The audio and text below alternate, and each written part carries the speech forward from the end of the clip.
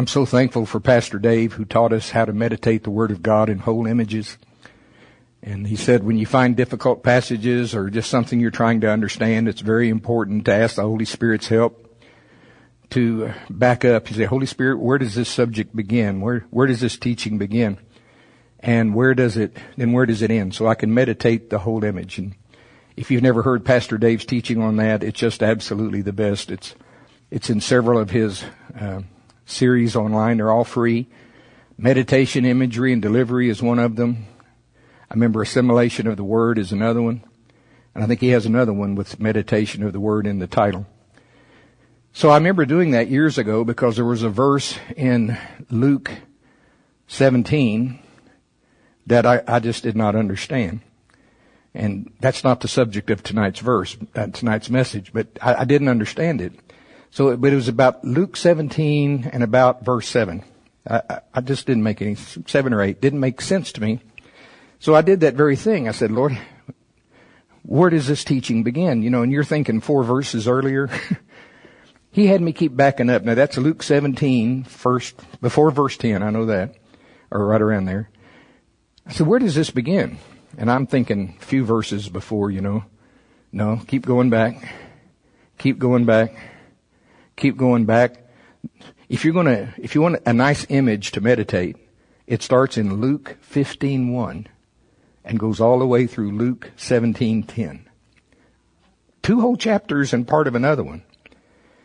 And he was exactly right. I never would have gotten it. Never. And plus there are so many other things that opened up by leaving all of those verses in context.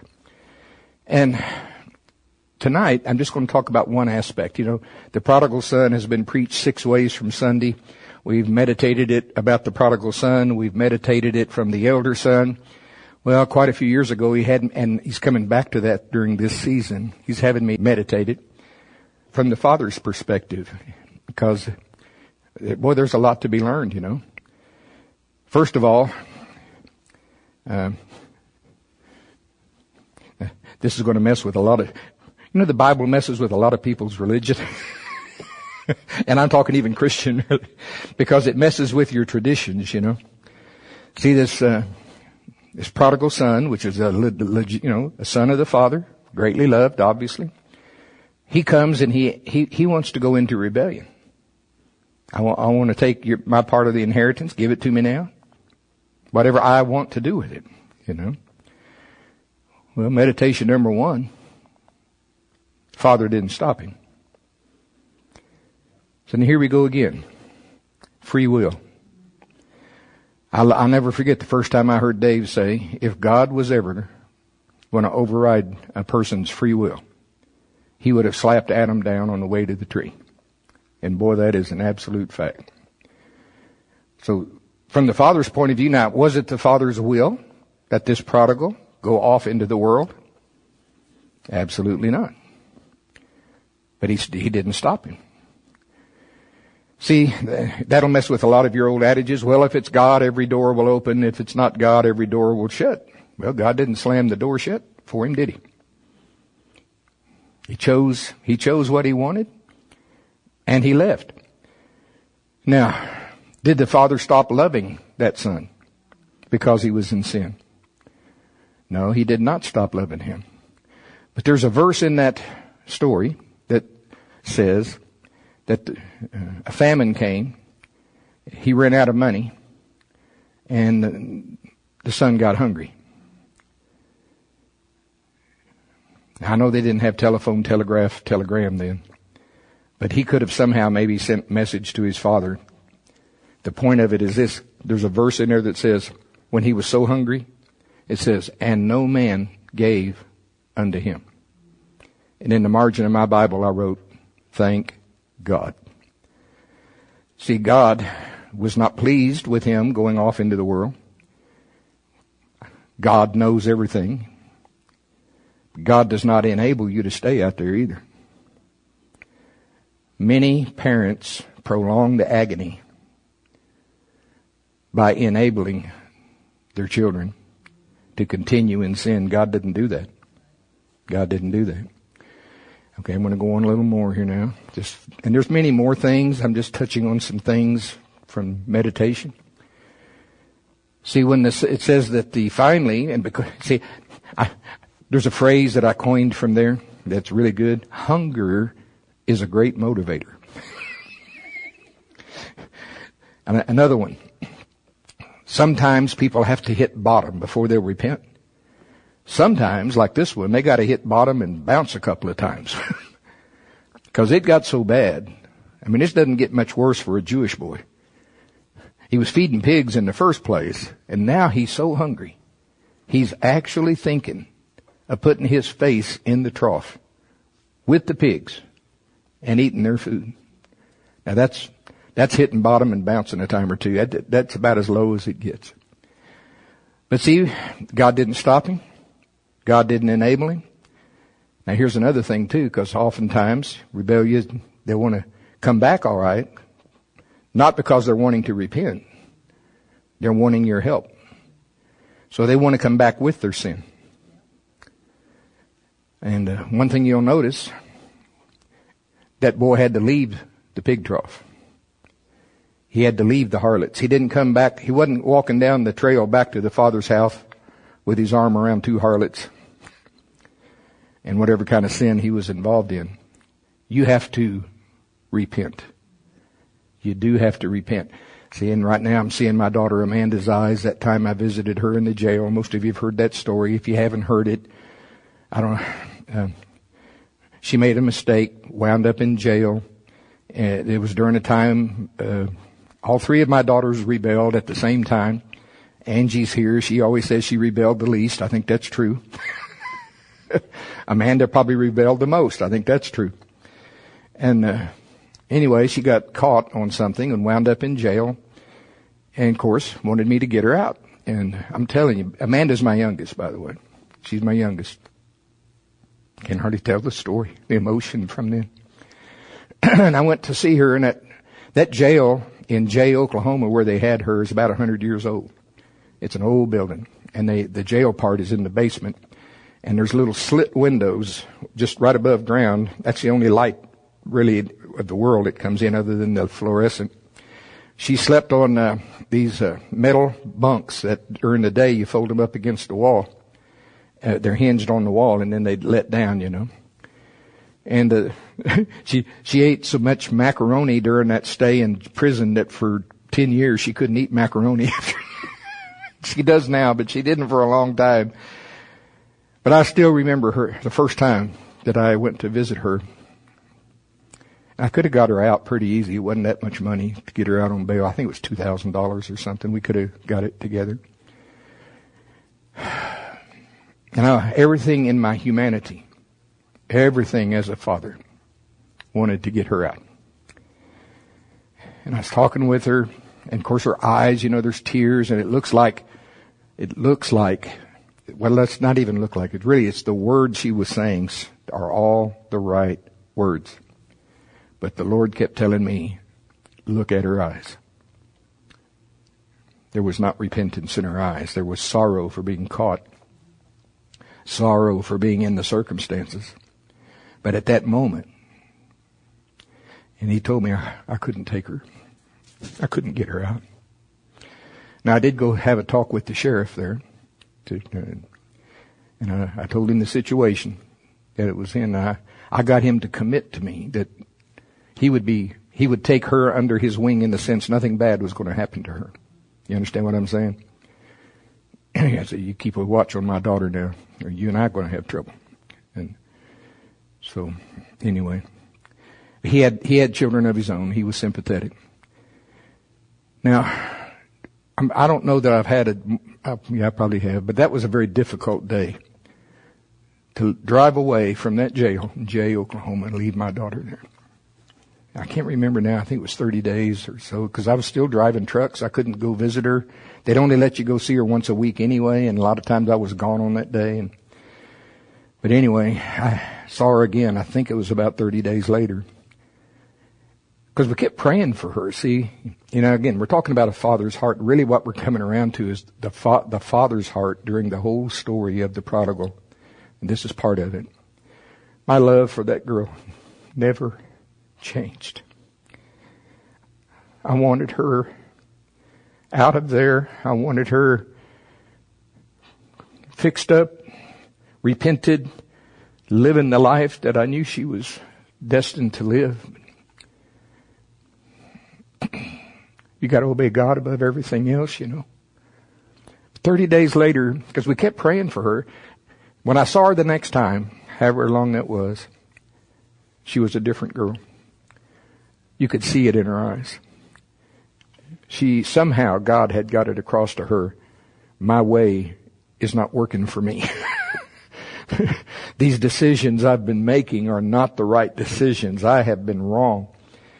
And so then we were able to get her out, get her out of the prison. Now, God worked a miracle. See, we want things turned around in 2 days. This whole ordeal from that point till the time that it was over was about 2 years, if I remember right. Now, of course, we got her a lawyer. I wanted John Wayne. God sent Wally Cox I said, no, this can't be God. No, this can't be your choice. But it was. And he was really the guy. He was the one. Because he got something accomplished in Mays County, Oklahoma that in history had never had happened before. But it had tried. The only hope for her, because she was facing a 12-year sentence. And the guy she did it with, he got 12 years. Okay. And he got out early for good behavior, but she's facing 12 years. Because she was right close to her 18th birthday when all that happened. She was 17, but just within a year. And so, what got accomplished, and I'm not trying to, people haven't heard this story, So, anyway, he got her recertified as a juvenile, which had been tried many, many, many times, and had never been accomplished. She is the first one in Mays County, Oklahoma, to ever have that happen. To the point, they expunged her records as a juvenile. So she has no record. Praise God. Well, that girl, she turned around. She never went back into that kind of trouble again. She was the first one, if I remember right, to start working for the ministry over at the old ugly building. We had electricity by then over there, and I had some tape duplicators, and she'd go over there by herself for hours a day, just duplicating tapes, praying in tongues, Wind up being a good wife, good mother, loves the Lord. Now, I'm saying all that because I can relate from a father's heart to some degree. I knew I couldn't get her out until there was real repentance. She had to make some decisions. See, I'm thinking about the father's heart for that boy of his, that prodigal every day. See, and really we could go all the way back to the garden. That's really what it's illustrating, all the way back when Adam chose Satan's word over God's word. And even before the foundation of the world, God knew all that was going to happen. Said Jesus Christ and Him crucified before the foundation of the world, so God knew it. But you think about the Father's heart, because in Genesis, for a while, we don't know how long, it says everything He made was perfect. It was very good. He made Adam and Eve, and He enjoyed the fellowship daily in the cool of the day. Now that's what the Father always wanted. That was the plan. I want to create people in my image, and we want to have fellowship. And He would walk and talk with them in the cool of the day. Boy, I like that. Well, because of the fall, that all got messed up. But see, it never changed the Father's heart of love towards His people. I've tried to meditate God. Now again, your brain starts leaking out your left ear. You try to separate. God is one, right? There's God the Father, God the Son, God the Holy Spirit. His presence was behind the veil. This whole plan is to eventually, so that His people can come back into His presence. Isn't that right? The whole plan of redemption is to restore us back. From the Father's point of view, prodigal, come home, right? Come in, and fellowship, because there was great rejoicing. We know what happened. See, the prodigal son story tells the plan. It tells the mission. Jesus came to seek and save that which is lost. It tells the end result. But in the prodigal son story, it doesn't tell the price. You remember when Dave would belabor the point about God's 9 immutable attributes? And I can't repeat them like Dave did. He had it memorized. Boy, he could do it good. But one of the attributes is God can't change. And neither can he be changed. I used to think about that because, see, for God to change, he would have to either get better. How many knows he can't get better? He is better. He's the ultimate better. He would have to either get better or he'd have to get worse. And God's not going to do either one. So God can't change. Then Dave would say, well, he is love. He doesn't have love. He is love. But see, also one of his attributes is justice. He can't just wink at sin. He can't just wink. So God, in his infinite wisdom, to restore all of us prodigals back, because he loved us so much, he had to come up with a way where justice, where he didn't have to change. Justice could be satisfied, yet the guilty be restored. Who else but God could think of becoming a man? Becoming in the form of a man, his son, coming in the form of a man, living a perfect life, and then yielding up that life. I mean, again, I watched The Passion of the Christ by Mel Gibson right before Easter, and they did their best. They did a pretty good job, probably, as good as ever has been done on film anyway. But having been through the scourging post lessons that the Lord taught us a few years ago, it was way worse than that. But even this, I'm watching it, and tears, you just can't watch it when you think about why is he doing that? I mean, every lash, it just, you shiver from the pain. Why? And the question, why? This innocent person who never did a thing wrong at all. Why? It's so the prodigal can come home. The price had to be paid. The prodigal story tells us about seeking and saving the lost, but it doesn't tell the price. You have to go to the cross to find out the price. So I've meditated that from the prodigal son story, from the father's point of view.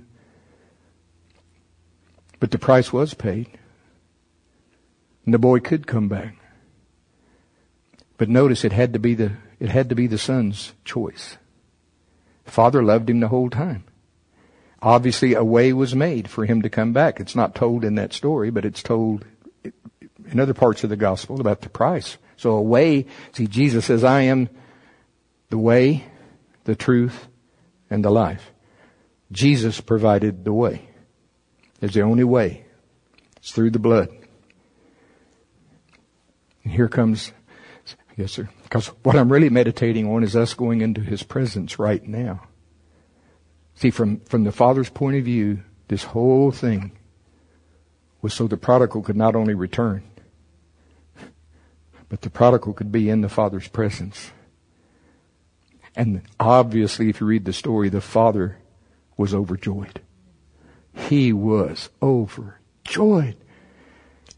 Be merry, call everybody, this my son was dead and is alive again. He was lost and is found.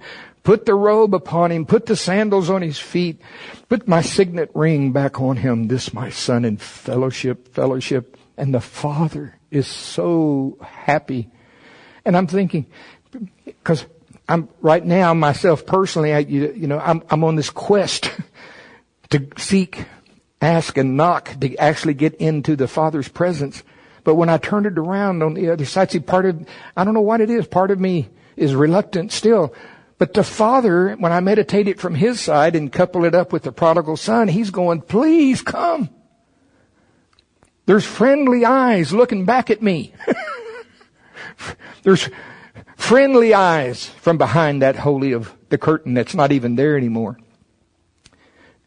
And every time I come into His presence, whether I feel it or whether I don't, what I'm talking about, I was going into worship, whether it's dry as cracker juice, whether I don't want to go back to, well, I'm saved if I feel like I'm saved. I know that's not true.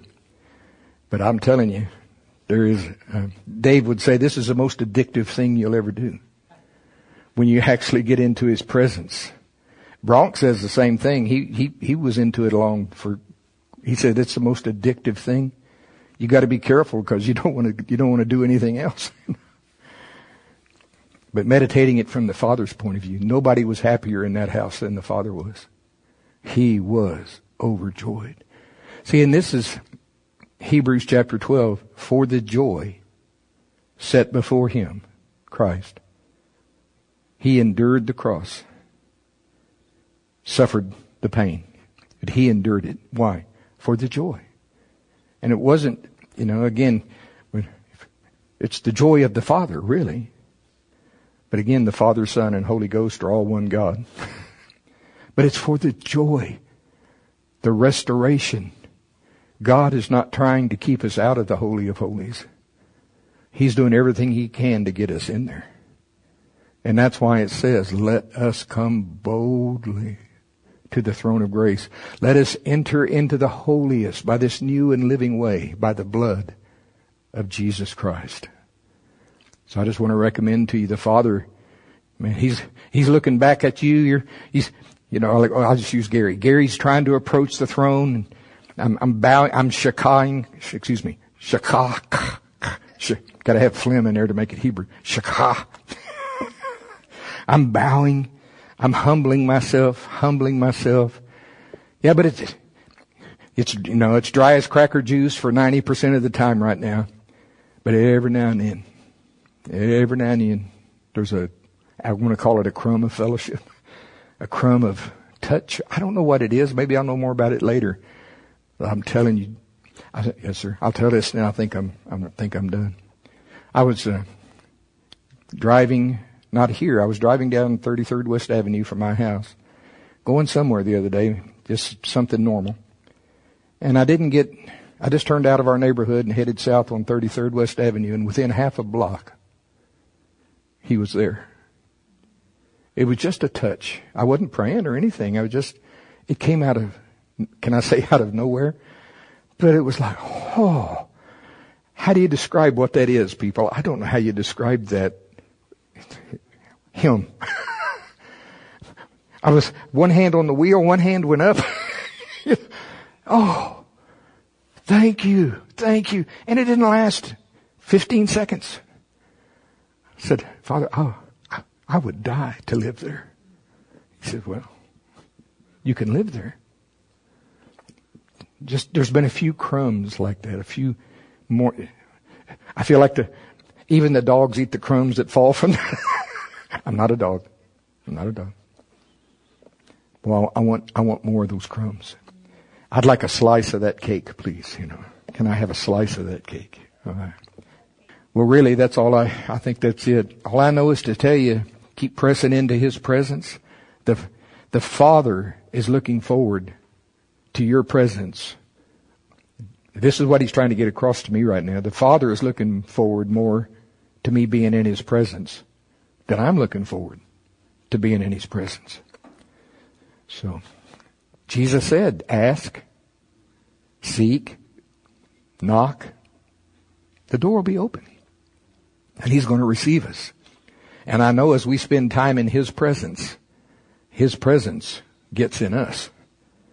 And we don't leave the same people that we were before. And that's how the bread is delivered. We carry the bread inside. All right. Hallelujah.